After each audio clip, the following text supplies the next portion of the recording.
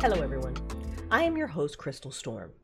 Tonight, I invite you to have an open discussion with me about why we as a society have stopped reaching for that ideal of utopia.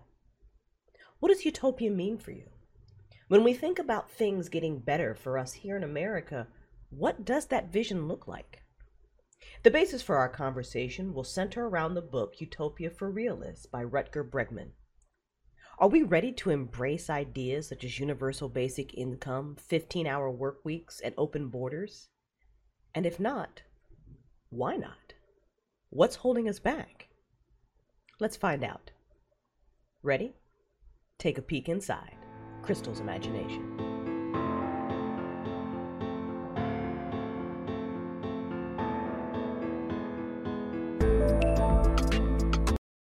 Automatic scene switching is the best thing ever. If you're listening to this via podcast, you're not going to know what I'm talking about. But if you're watching on Twitch, you're going to know. It's like an automatic thing. It's fantastic. 2 seconds, everybody. I tweet, therefore I am. And the minute that I have in the intro is just never, it's never enough time. Welcome on in, everyone. I am super excited that you are here joining us tonight. Whether you are listening on YouTube, you're live with us, you're listening to us on a podcast of choice. I think we're going to have a really great discussion this evening. It is, therefore I've tweeted. I have tweeted, therefore I am. It is an open discussion, so I invite anyone who is in my Discord, who knows me, you are free to join in on this discussion. If you can't get into the particular chat where I am, just let me know and I'll drag you guys in here. But I would love to hear people's feedback on these topics. I think that this is something that needs to be talked about a lot more. And I know that there are a lot of things that we need to talk about more. So we're discussing tonight this book, Utopia for Realists, Utopia for Realists by Rutger, am I saying his name? I hope so. Rutger Bregman. It is a phenomenal book. I finished it this morning. It made me angry. It made me hopeful. It set my ideas ablaze and spinning and all that kind of good stuff. And I learned things that I didn't know. Some amazing things, actually, that I had no idea about. None whatsoever. So we're gonna get into that. I think first a little preference. Because a lot of times when you talk about ideas that that are presented in this book, like a universal basic income, 15-hour work week, he even makes a pretty strong case, I think, for open borders. You almost think that we're talking to, like, we still haven't moved into a place where we're not like it's hippie talk. Like, oh, it's a beautiful idea, but that's what we get a lot. It's a beautiful idea, but, and I think we need to erase the but. I am someone who doesn't like hearing the word can't. I'll just be real with y'all. I think that's the dumbest word in the English language. But I'm also someone, I can't do this or I can't do that. But I'm also someone, allergies are bitch this year, y'all. But I'm also someone who suffers from, anxiety and depression and this, that, and the other. And in my 20s, I had a lot of fun. I had a lot of fun in my 20s. It was a journey of self-discovery, and I feel like everything you're supposed to fucking do in your 20s. In my 30s, the fun stopped, LOL, and in the later part of my 30 years, I kind of lost myself, and I, especially towards, 37, 38, 39, I found that I got a little cynical, where, I had all this optimism and my spirituality was just like blooming and this, that, and the other. That all kind of slowly just died. It's like you peaked and then I was just like, the world is shit.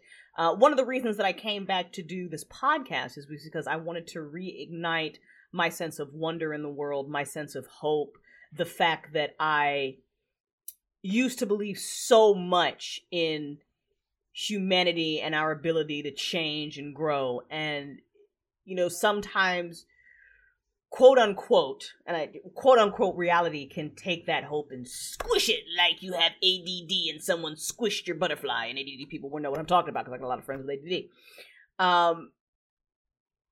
But at the same time, reading this book was like a breath of fresh air, and my inner skeptic, my inner critic wasn't loud while I read this book as much as it was, what the fuck, why aren't we doing these things?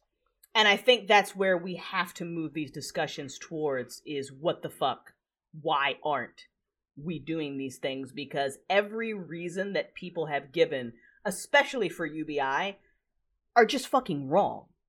Are 1000% just fucking wrong. And I am so tired of people regurgitating talking points from the political party that they belong to, or just, you don't know what you don't know. But we now live in an age where you can learn very easily via Google search. Beyond that, I think we have to be, especially those of us who identify on the left as progressive or liberal, this, that, and the other, I think we, and he talks about this in the book, and I'm going to read some quotes of his. It is really up to us to take these ridiculous notions and really, really push them. And I'm someone who doesn't, I mean, even in my 20s where I was all like hopeful, hippy dippy, like, you know, smoking pot 24/7, I miss pot so much. I was never, did not have a lot of faith in government. I still don't. Even my cynicism in that is just, but I do believe in people power. And I have always believed in people power and the power of local communities and small groups of people being able to affect radical change. And I read about so many examples of that in this book. So let's kind of dive into it a little bit. Highly recommend you guys read this, even if you're just curious about these topics, you know, like you're a fucking boomer and you're just like, no, I've been working 90 hours a week since I was 15 to support my family. No way on this free income shit. Read this book. Like, just get it. Just audiobook it. Just read it. Because I feel like if you are open to it, and cognitive dissonance is a thing, and if you don't know what I mean when I say cognitive dissonance, that's something else you should absolutely Google, because we are literally, all of us are guilty of it. Just read the book. Give the book a little fun. I know this was a good book, by the way, because I apologize for people who don't like it when you dog-ear. I dog-eared the shit. I had to. There was just too much. I dog-eared the shit out of it.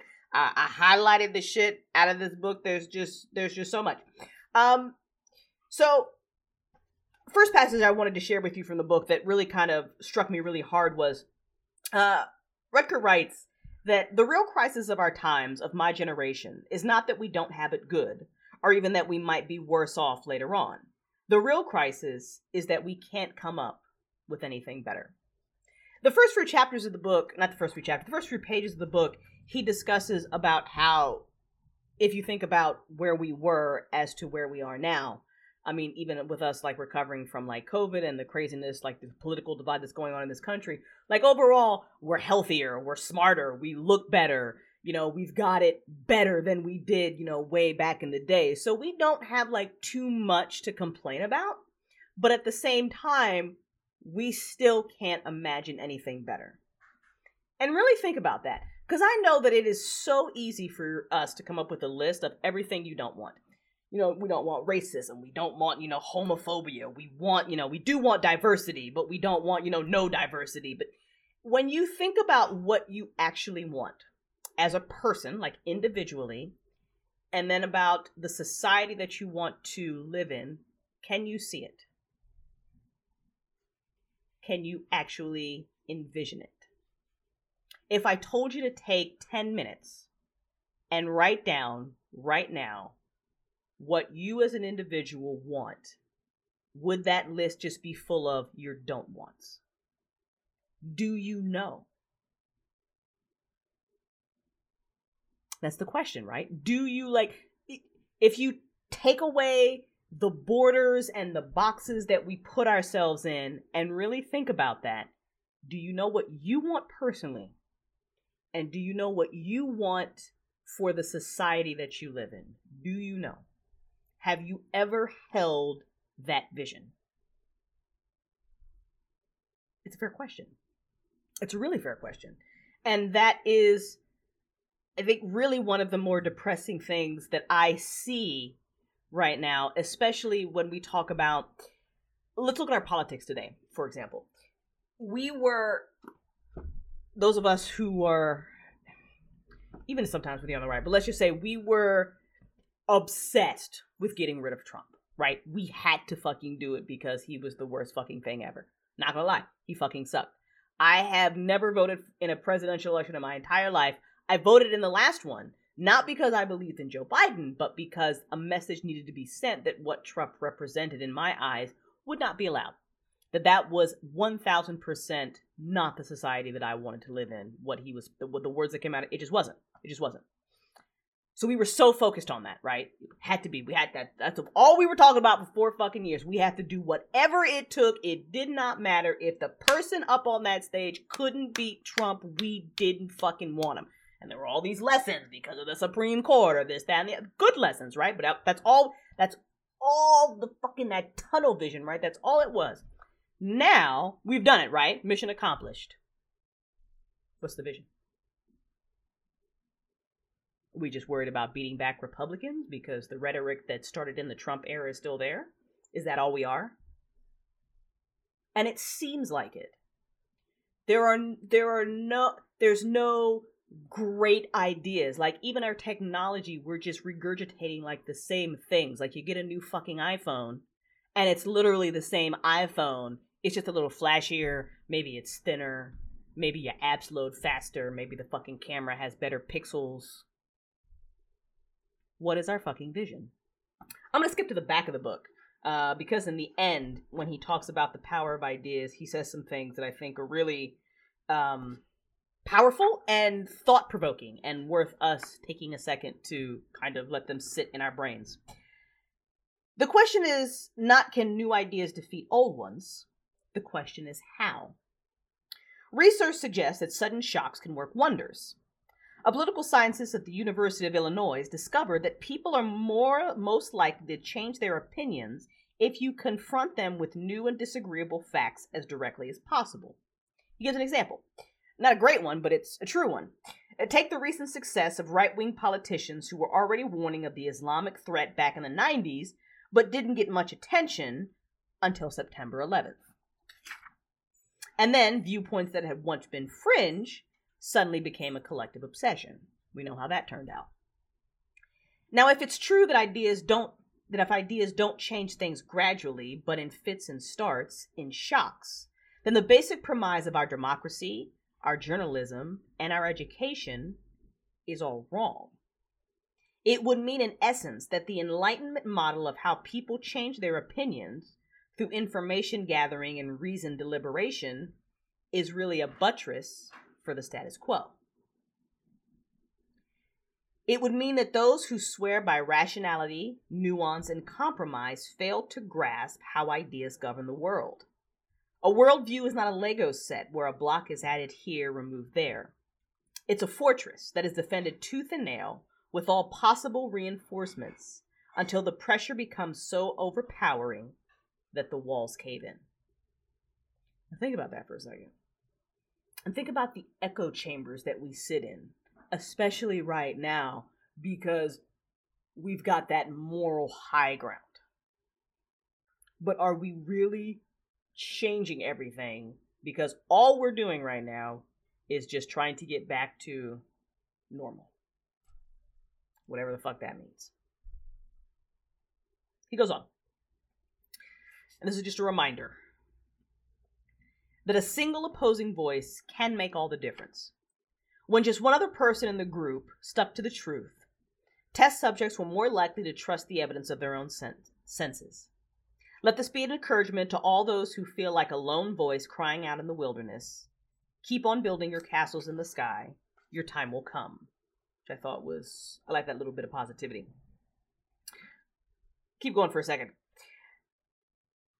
For years, intellectuals, journalists, and politicians had all firmly maintained that we've reached the end of the age of big narratives, and that it was time to trade in ideologies for pragmatism.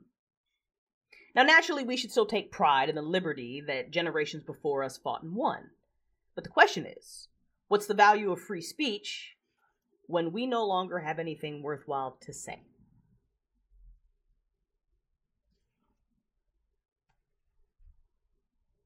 That's a good point. Pretty good fucking point. So let's ponder that, right? There are so many good ideas out there that aren't taken seriously. Why? Joseph Overton, an American lawyer who first explained the mechanisms of uppercase politics in the 1990s, and that's literally just politics spelled with a capital P. And he began with a simple question. Why is it that so many good ideas don't get taken seriously? Historically, politics was the persevere of the left, right? Be realistic, demand the impossible. That was the rallying cry of the Paris demonstrators in 1968. The end of slavery, the emancipation of women, the rise of the welfare state, all these were progressive ideas that started out as crazy and irrational, but were ultimately accepted as basic common sense. That's where we were, and now here we are. Almost done with the reading. One more section I want to share. Given everything that people were against, and I just talked about this, one's left to wonder, what are the underdog socialists, progressives, lefts? What do you stand for? So time and again, they sign with society's unfortunates, poor people, dropouts, asylum seekers, the disabled, the discrimination against. They descry Islamophobia, homophobia, racism. They obsess over the proliferation of rifts, dividing the world into blue collar and white collar, poverty and wealth, ordinary people and the one percenters, and they vainly seek to reconnect with the Constitution that has long since packed its bags. But the underdog socialists' biggest problem isn't that they're wrong. The biggest problem is that they're dull. Dull as a doorknob. They've got no story to tell, no any language to convey it in. Donald Trump sucked. Absolutely sucked. But one thing Trump understood very well is that most people prefer to be on the winning side. We're going to win so much. You're going to get tired of winning. You hear it in his fucking voice. It's like, I have trauma. Most people resent the pity and the paternalism of the Good Samaritan. Sadly, the underdog socialist has forgotten that the story of the left ought to be a narrative of hope and progress. What we need is a narrative that speaks to millions of ordinary people, and it starts with reclaiming the language of progress. I'm skipping ahead to highlighted sections. The underdog socialists will have to stop wallowing in their moral superiority and outdated ideas. Everyone who reckons themselves progressive should be a beacon of not just energy, but ideas, not only indignation, but hope and equal parts ethics and hard sell. Ultimately, what the underdog socialist lacks is the most vital ingredient for political change. The conviction that there truly is a better way, that utopia really is within reach.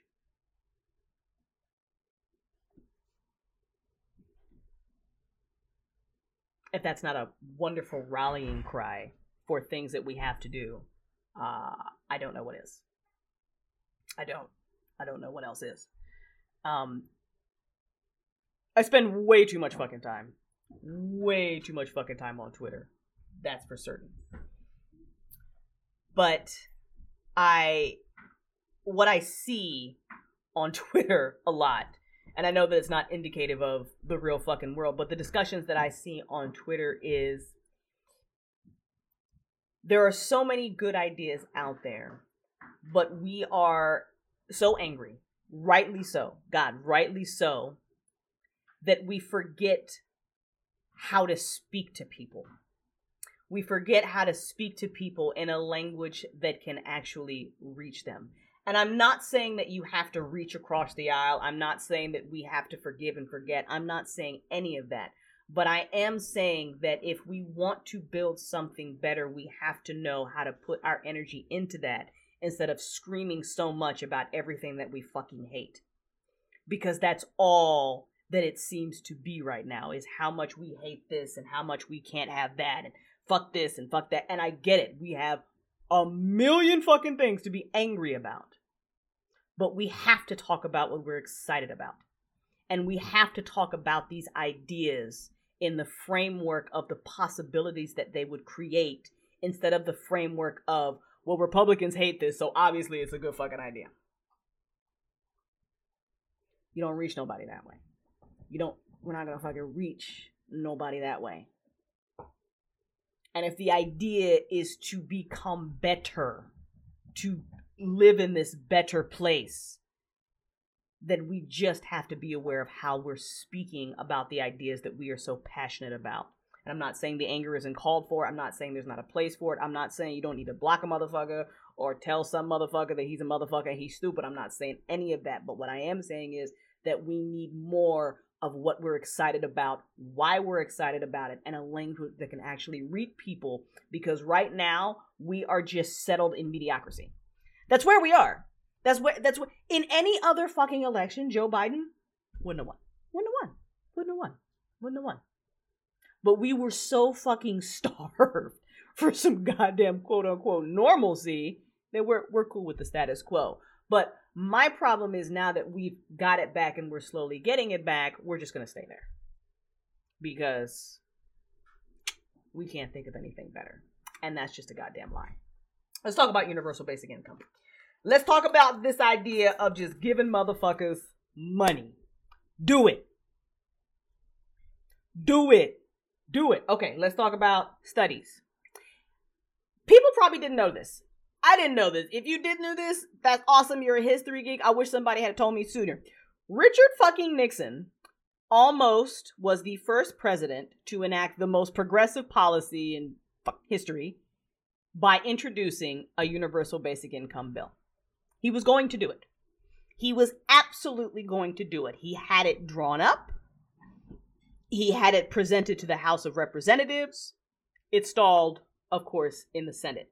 Blocked by Democrats because apparently it wasn't enough.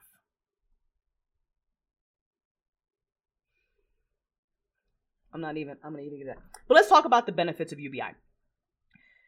People think, and this is like the running narrative, this is literally the running narrative, that if you give people money, they will just be lazy. They will be lazy. They will not do a motherfucking thing. Back in the day, the arguments of get UBI, and this conversation has happened for so long. Hey, 420. Hey, Shelly. We're talking about universal basic income. I invite you guys' thoughts. You're welcome to jump into the conversation verbally as well. The Discord's open. Arguments back in the day as well were all about the same thing. People will be fucking immoral. Motherfuckers will just get married and have too many babies and we can't have them having babies. Like all these fear-mongering things. Every single one of them are proven wrong. All wrong. They're all wrong. Different places where there has been UBI programs. Utah had I didn't even know this right here in the country. In Utah, there was an insanely successful UBI program in Utah that was getting rid of homelessness and eradicating poverty. And then it just stopped because they stopped funding it. Even though study after study after study after study has shown that it is more expensive. Dio would also like everyone to know, Dio the dog, with his current squeaky right now, that he also agrees with universal basic income. Yes. Dio also agrees with it. Even though study after study has shown, we having a serious discussion and Dio's playing with the squeaky. That's how it rolls in this house. Deal with it.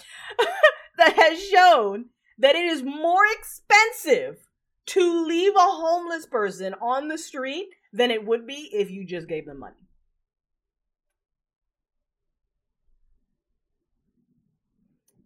Let that sink in. You're like, nah, that's bullshit, right? It's like, no, it's not. It's not bullshit. It's not bullshit. And it wasn't just one study. So Utah, London, in Canada, in Brazil, in India, in Mexico, in South America, and not just in this century. You can go back, and trace this. UBI programs have come into existence, been successful, and then for whatever reason, because someone in politics believes the stupid narrative of, no, this is a lie, or this isn't really good, or we should just stop funding it because whatever, insert dumbass reason, even though the evidence staring them right in the face says otherwise. That's crazy. So Richard Nixon even had an advisor, by the way, who was just adamant against UBI. He was just like, nah. He was like, nah, we're not doing it. We're not doing it. So he sent Nixon this whole 7-page report about a UBI program that had happened in Speenham, England. I'm probably saying it wrong. That had apparently failed, right?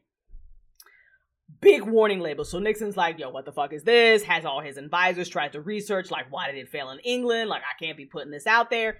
And then what he did was, and this is one of the reasons why it stalled in the Senate, was because of this report that his advisor gave him, and we'll get to but because of this report, he started framing UBI in a very Republican way. So then you heard more of, okay, sure, you can have this money, but you still need to work. Or sure, you can have this money, but women still need to have babies and y'all need to still stay married. All of a sudden, free money came with conditions, so it wasn't free. Dio has a shoe, babe. Dio the dog has decided that now that I'm talking, he's going to get in trouble. So that's how it was framed. And that's one of the reasons why. So he started with this amazing progressive policy and then read this report and then changed his rhetoric around it. He was still trying to push it, but then all of a sudden it's like free money, but free money that makes you feel bad. Kind of like the current welfare state that makes you feel like you're a burden and you suck just because you're on welfare. It was like that.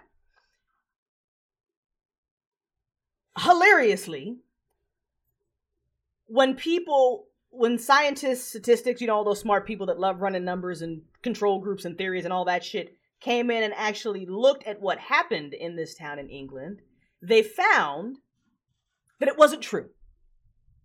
The experiment of UBI in this town actually had been a raging fucking success. Right. People the bureaucracy in England hated this so much that they falsified data, that when they had surveys about whether or not it would work, they didn't even talk to the working class people. They talked to business owners who were just pissed for no fucking reason. It was just rife with corruption, and that's the report that Nixon got. So he changed his whole fucking rhetoric about a report that wasn't fucking true. About a town that had a UBI program that was actually successful. It happened again. I believe it was in Canada's program. Might have been one in the US, where they had a UBI program and they stopped because they thought the divorce rates had gone down. That was a reason not to give people free money, because then women might leave their husbands. That's the reason. That's the reason not to give people free money. Divorce. If you on the podcast, you can't see my face, but I have a disgusted face on. Divorce. That's the reason. That's the reason for no free money. You might get divorced. That was also a lie. It did not increase divorce. Somebody had done their fucking math wrong. So when they went back and checked the numbers, they realized that the reason that they ended that UBI program as well was stupid, because nobody got divorced. It didn't.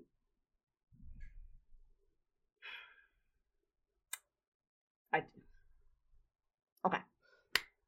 So you might think that giving people free money is bad because then people won't work.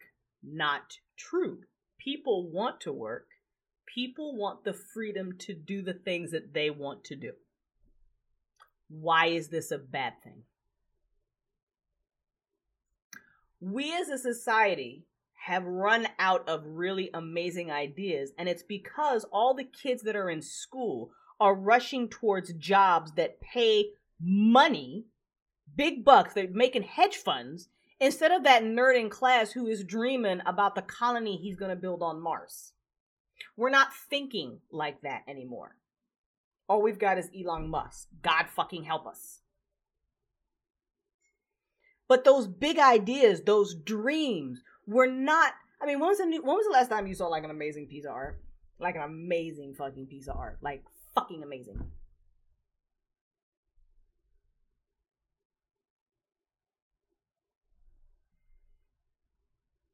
Right? Think about it, right?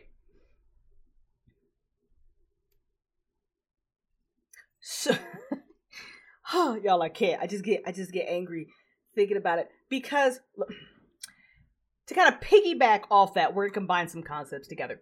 He also talks in the book about one of the reasons why we need a 15-hour work week. Henry Ford, amazingly, Henry Ford was one of the first people in the industrial era that was like, you know what? 5 hours. I only want y'all here for like 6 hours. That's it. And then y'all got to get the fuck out. Productivity went nuts. Went fucking nuts. And one of the reasons he was like, I want the people who work at my factory to be able to ride around in my fucking car.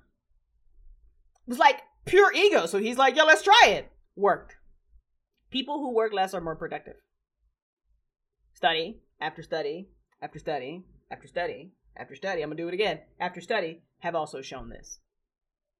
And back in the day, all the beautiful brainiac thinkers of their time really thought that by the time we hit 2020, 2030, that work hours would go down, that we were headed in that direction. But what happened is right around the 1980s, consumerism apparently got out of control, so we got to work more for the things that we want. Do you see like the loop, like the circle of bullshit that we currently find ourselves in? Like, do you see it? Like, we're consuming so much, so we have to work for it, so we can't have that, and you can't pay us anymore because it's just too expensive to do it. And all these fucking things are a lie. They are literally all a goddamn lie.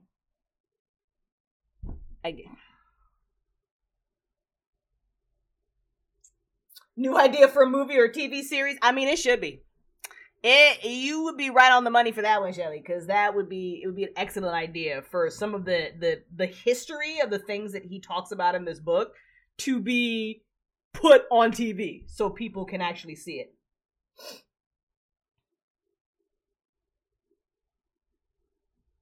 In the 1970s, the minimum wage started to stagnate because companies found out they could get away with not raising the wage and get the same, if not more, work out of their employees. And hilariously, that is costing them more money.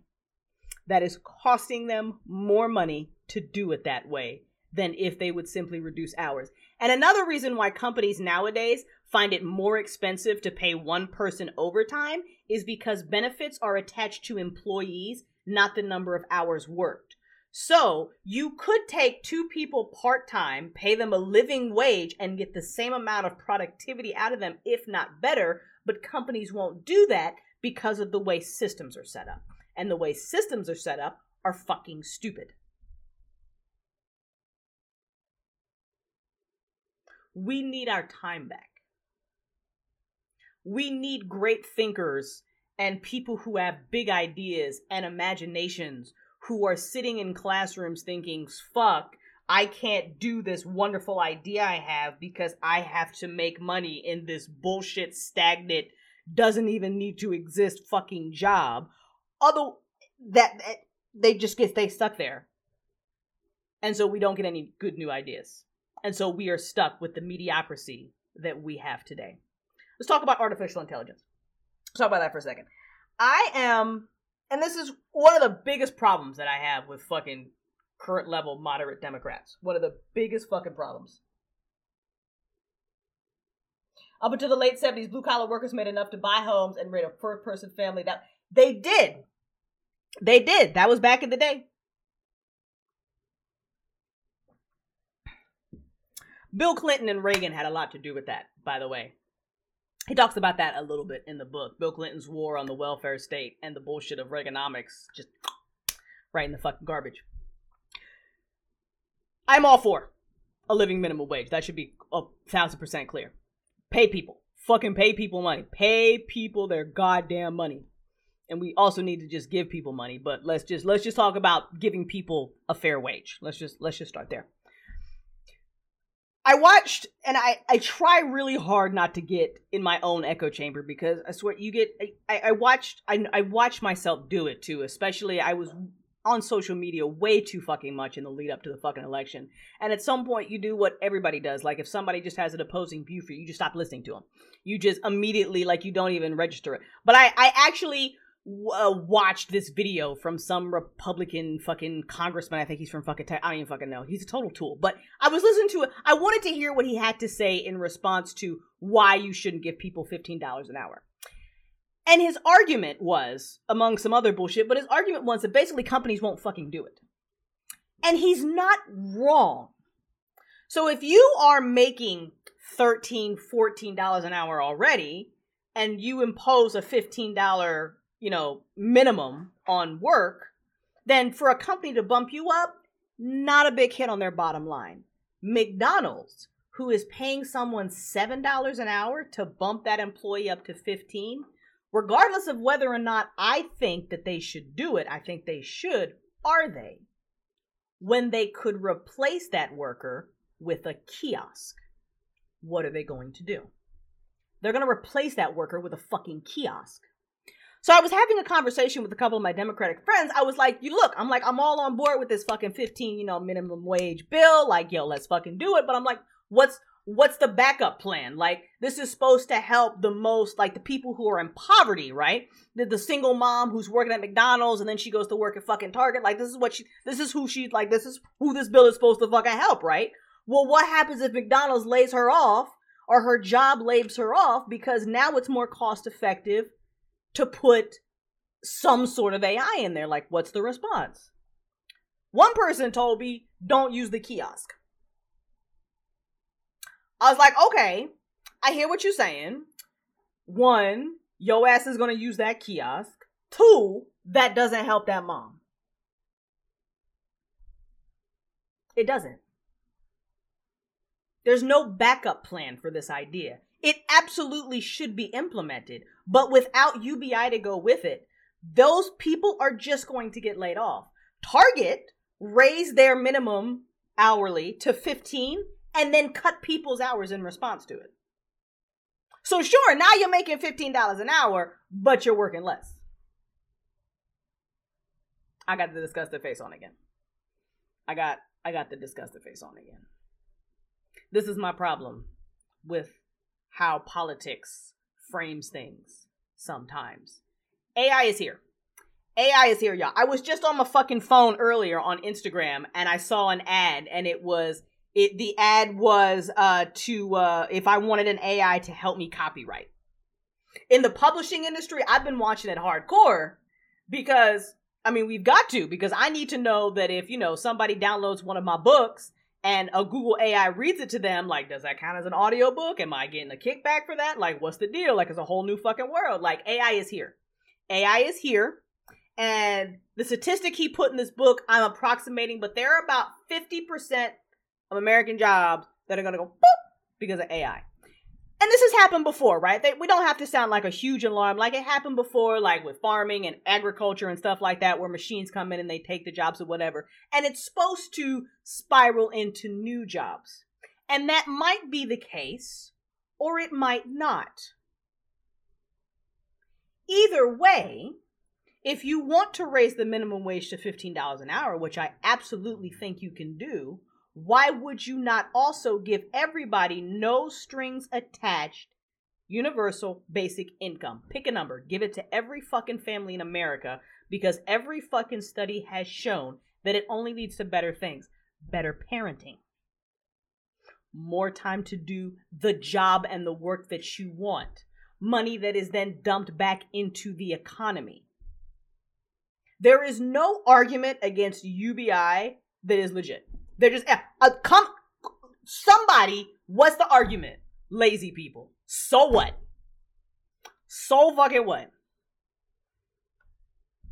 How we gonna pay for it? Believe that when this government needs to spend money on something, we can figure that the fuck out. Believe it. There are many military bases we don't need. We have 170. Calm down. Calm down. We can still be safe and the ultimate military power and blah, blah, blah, blah, blah, without 170 fucking million bases. We don't need another 25 million fucking plane. Calm down. Or maybe we could just tax the 1%. I don't know. Shit. I'm not trying to get at Jeff Bezos, but maybe him and Trump should be paying more than like $750 in taxes. Let me just I'm just throwing it out there that maybe, you could tax wealthy people a little bit and pay for these programs that ultimately save cities money. I'm just gonna throw it out there. Right. See? Banner knows. UBI could be, you cut out one series of just playing this, and they're costing people money. Other arguments that poor people make shitty decisions, right? There was a study done in London. They were trying to eradicate homelessness in London, right? Area in London. And they were like, you know what? Fuck it. They took 13 homeless guys, and like all range of homeless guys, like drug addicted, whatever. They gave them money. No strings attached. They were like, boom, take this fucking money. It worked. They gave them money and counseling. These men are fine. Why do people in poverty make bad decisions? Like, what's the problem with the welfare state? Have you ever tried to file for unemployment? Have you ever tried? I hope not. Although I imagine that a lot of us have because of COVID, right? I am a relatively smart person. I think you are too. Unemployment is the most ridiculous, fucking demeaning process you will ever experience in your fucking life. And it's meant to be that way. Because apparently, to get help, you really don't deserve it. You know what I'm saying? Like they're trying to tell us right now with all these states cutting the unemployment benefits. You don't really deserve that shit. Your lazy ass just needs to go get a fucking job. Never mind that you want a good job. Fuck all that. You just need to work. Poor people make poor decisions because they don't have the mental bandwidth to make good ones. A study was actually done on that. Think about you on your worst day, what you have the mental bandwidth to deal with. Now, I live a pretty fucking good life. I am grateful for it every fucking day. Like, we're okay down here. I know a lot of my friends also have, like, when you, like, sit back and think about it, like, your life is pretty fucking good. Like, you're not on the street. You know what I'm saying? Like, it's pretty fucking good. Think about what you have the mental bandwidth to deal with, even when you don't have to worry about when your next meal's coming from. How you gonna feed your kid? Oh shit, the car just broke down. I can't get to work. I don't have $100 for that. Just think about the mental bandwidth that you have to deal with the day-to-day problems in your own life. And now think about if you lived in poverty, like real fucking poverty, what you'd actually have the mental bandwidth to deal with. So many different studies were showing, like, sometimes those bad decisions are genes, and sometimes those bad decisions are people can only deal with so fucking much. Give them money.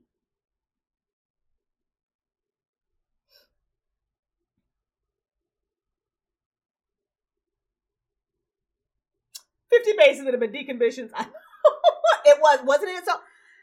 And you know what? You know who's to blame for that? One of the reasons why the welfare state is so fucking demeaning right now? Bill Clinton. Thanks, Clinton.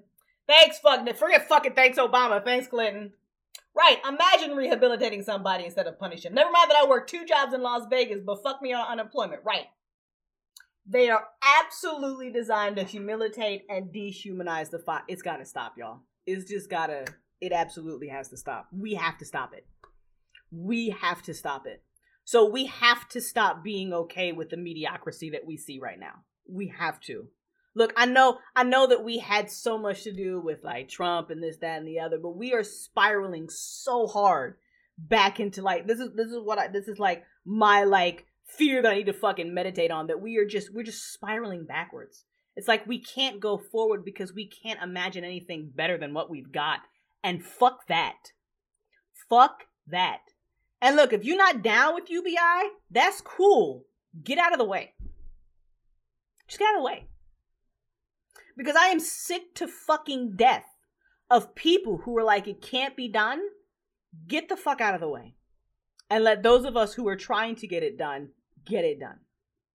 And you can say thank you later, or you don't even have to say like, you know what? Don't even fucking talk to me. It's fine. Just get out of the fucking way. Any moral righteousness you feel like I've worked for X number of years and blah, blah, blah, blah, blah. So no way people should just be able to get free money. Is your own bullshit talking. I'm going to just be real with you. You want some bullshit. You are on some not your fucking business bullshit. Right there. Right there. It's not your business what people do or don't do with your money, with their money. And your moral high ground, is ultimately terrible for society. Ultimately is terrible. Whatever you think about UBI from that, you know, why should somebody else get it because I didn't? You need to go do some work on you, if that's your viewpoint. That's literally your own anger at your situation in life. What you should be is happy that the conversation is starting, because then maybe all those years you spent working, you can now get back the shit that you actually wanted to do. That's where your head needs to be. Nah, fuck that. It's the same people who get mad about college loans being forgiven. Motherfucker, education should be free. We want people to be smarter than they are. And we want people who have those amazing ideas once they get out of school to be able to do what they want with them. Not to be forced into these jobs because we can't support them, because we are stuck in this ridiculous system of fucking rich people telling you that you have to work and die and slave away, and maybe when you turn 70, if you work 90 hours a week, you could maybe take a vacation. We're not on this planet that long, y'all. Maybe 80 years, 90 years. You know, most of us will probably just live to fucking 70, you know what I'm saying? We're not here that long. That's the older you get, the more you realize how fucking valuable your time is. How much of that are we wasting away in bullshit jobs? He's got a whole chapter, and he's a little snobby about this. I'm not even gonna lie. Like, I don't necessarily agree with him on all the jobs that he calls bullshit. I think he needs to take into account the new era that we find ourselves in. So that was kind of like my only critique of his. But there are a lot of jobs that don't need to be there. That people know it. People know that they in some bullshit. That you work in a bullshit job that pays a whole lot of money for nothing. And the only reason you in it is because it pays that money. It doesn't make you happy. You don't want to fucking be there. That's 40 hours of your life. A week. You do that math? Oh, you have a panic attack.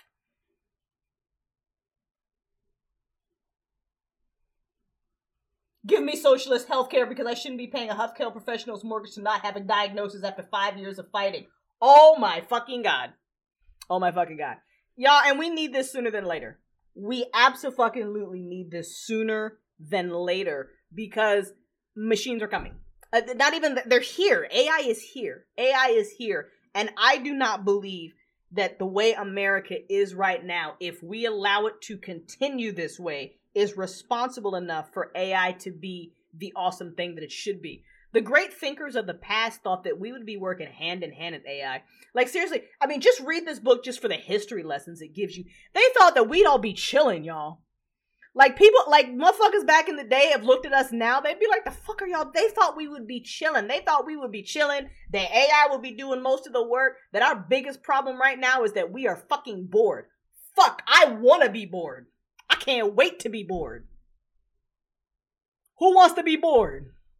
Raise your hand.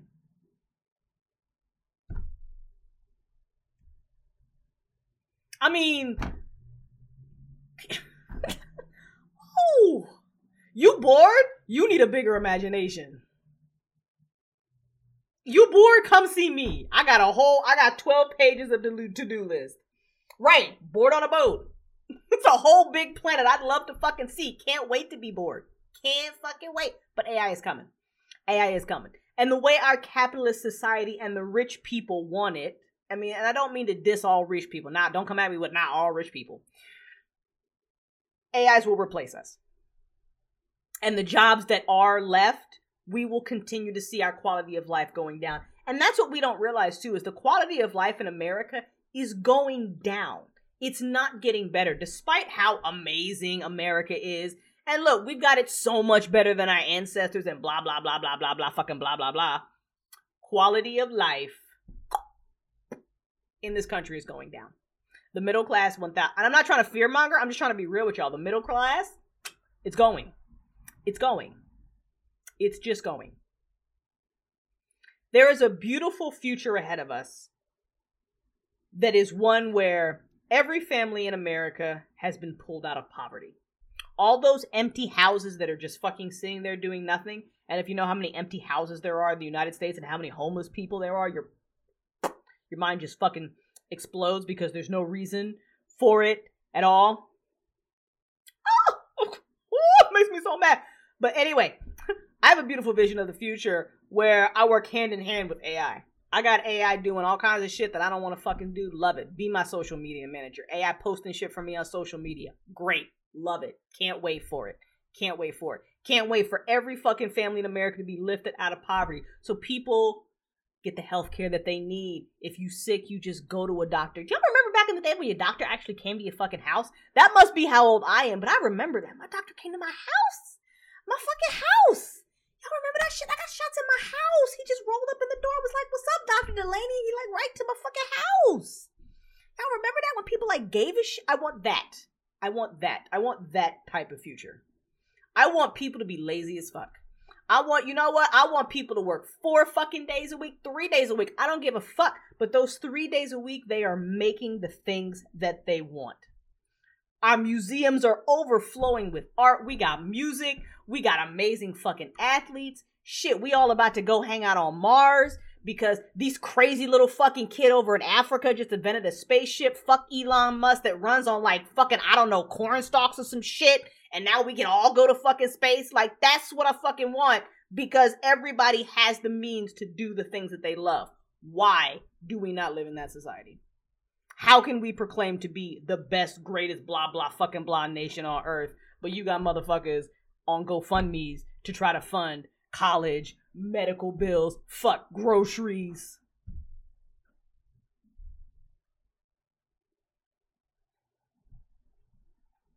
I can't. Right. Funerals. Right. Play some D&D if you bored. I would also be settled for not being stressed about being able to... God, can you imagine, like, just ponder the mental bandwidth that you would have.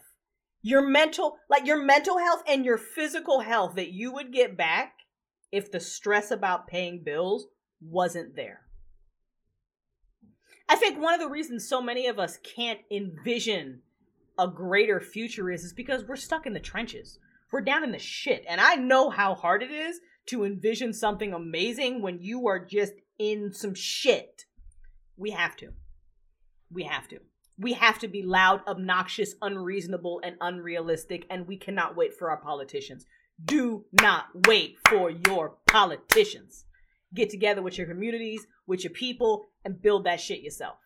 Build it yourself. Because if we wait for Democrats, we will be waiting for fucking ever. Because they talk a good game, and that's all they fucking do. They just fucking talk. Bottom line, they ain't trying to upend the status quo either, because they got that money. It's just real. They got that moral high ground, because they're not Republicans, and they're not trying to take away, like, your abortion, and they down with trans people and shit like that. They don't give a fuck about you. They got money. They don't care. They will say what they need to say to get reelected. They don't care. And they say all the right things. Go diversity.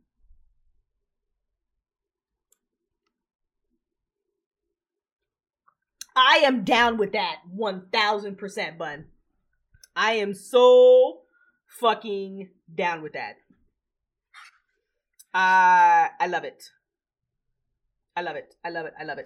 I will share with you last couple of passages from this book. Please, you guys, read this book. It's such a wonderful history lesson. Utopia for Realists.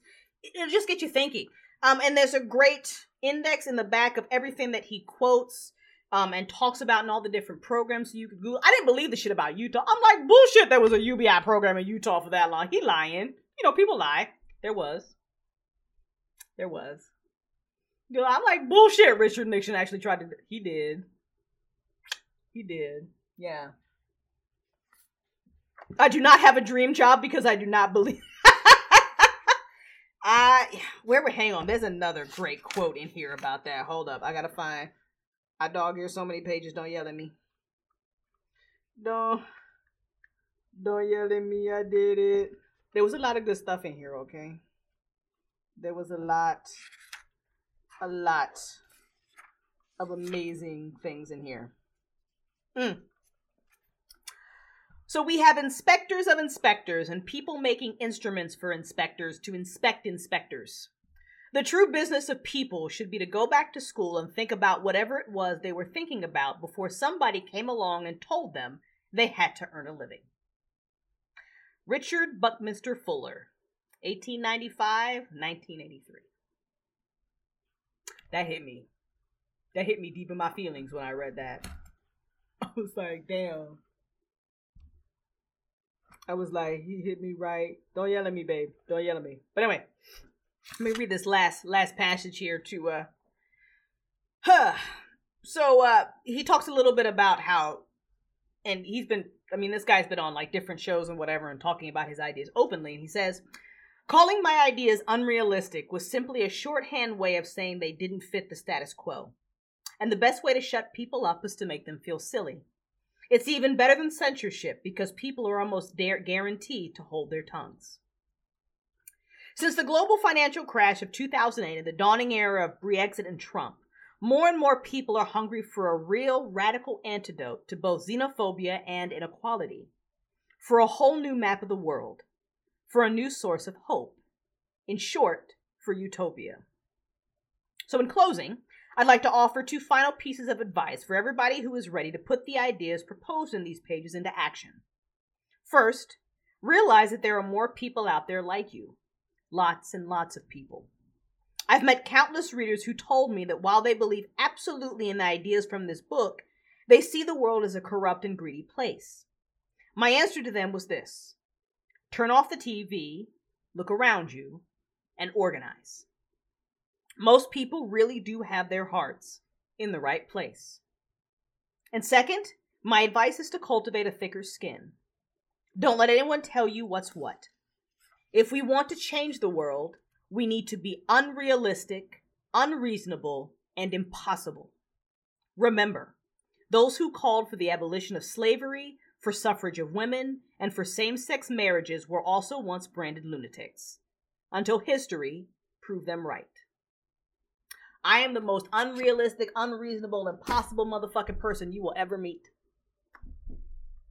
It's gonna get a t-shirt that says it. We'll wear it all the time, just like my comfy Mandalorian pants. All the time. So, I hope this conversation was thought-provoking. I hope it riled you guys up a little bit. I hope you will make noise. I hope you will make noise in whatever way that makes sense to you. I wish that all these millionaires out there screaming about tax us, tax us, tax us would start their own programs. Because I don't believe we can wait. I feel a sense of urgency to just get some shit done. Let's just fucking get it done. Because I am not satisfied at all with the mediocrity that I see. Like this whole let's just get back to normal and back to the status quo. I'm tired of hearing that. I'm over that. And I'm over for people telling us that it can't be done. I'm over it. I don't want to hear you anymore. Just don't talk to me. Don't talk to me. If we're not talking about ways that we can do it, I don't want to hear you. So, I hope you, what's up, Edward? You're coming in right at the end of the show. I hope you guys enjoyed tonight's talk. We have a absolutely amazing lineup for June. We will not be here the first week of June. So the first week of June, I'm taking that week off. And then the rest of June is absolutely jam-packed. I'm so excited. We will be talking to Whitney Hilligan about writing. She is a best-selling author. I had her on before. She was talking about astrology and witchcraft. Now we're going to talk all about writing and creativity and indie publishing. So if you are a writer, you want to learn some stuff for a best-selling indie publishing author, that's going to be the show for you. We're going to talk about the paranormal. A very good friend of mine is a ghost hunter in Western Australia. We're going to talk about some crazy shit that he's done and paranormal experiences. And if you want to be a ghost hunter yourself, what you can do. I'm going to be a little scared for that episode. That episode I have to pre-record because he is in West Australia and the time zones just don't match up. So the episode will play Tuesday as usual, but it will be re-recorded and we'll just hang out while the episode played. There's no way around that one because it's 7 a.m. for like me, which is like 7 p.m. for him. So that one just has to be pre-recorded. After that, I have a gentleman coming on who is going to talk to us about crop circles and UAPs, aka UFOs. Very excited to talk about him. I've been dying to get somebody who could speak intelligently about crop circles and the phenomenon and what they may be And there is some amazing news about UFOs and UAPs coming out right now. That's just crazy right now. It's amazing. So he's going to speak about that. And then I also have a gentleman coming on towards the end of June that is going to speak about witchcraft. He is a male practitioner. I've had him on before. I have one of his books. What's his book? He wrote this big ass motherfucker, Ascension Magic, and he's written so many other books about witchcraft. He's a great guy to talk to, really grounded in his practice. So I'm very excited about that. So that's everything we've got lined up for June. That's it. The month of June is just like, we just like back to back to back to back. I love it. But like I said, June 1st, we're taking a break. And then after that, boom, boom, boom, boom, boom. So go to crystalsimagination.com/talk show to get archives, past shows, stuff, things, this, that, and the other. If you're listening on YouTube or a podcast service of your choice, please like, subscribe, comment, share with your friends. Be loud. Do not accept this mediocrity.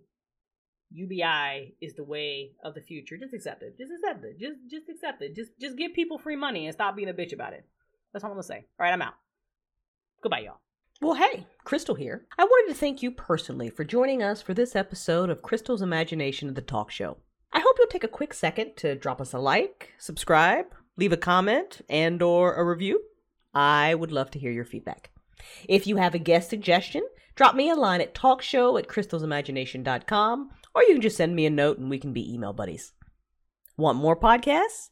You can also check out the serialized fiction podcast of the same name, Crystal's Imagination. You'll find it on my YouTube channel or wherever you get your podcasts. Check out all the information down in the description. Till next time.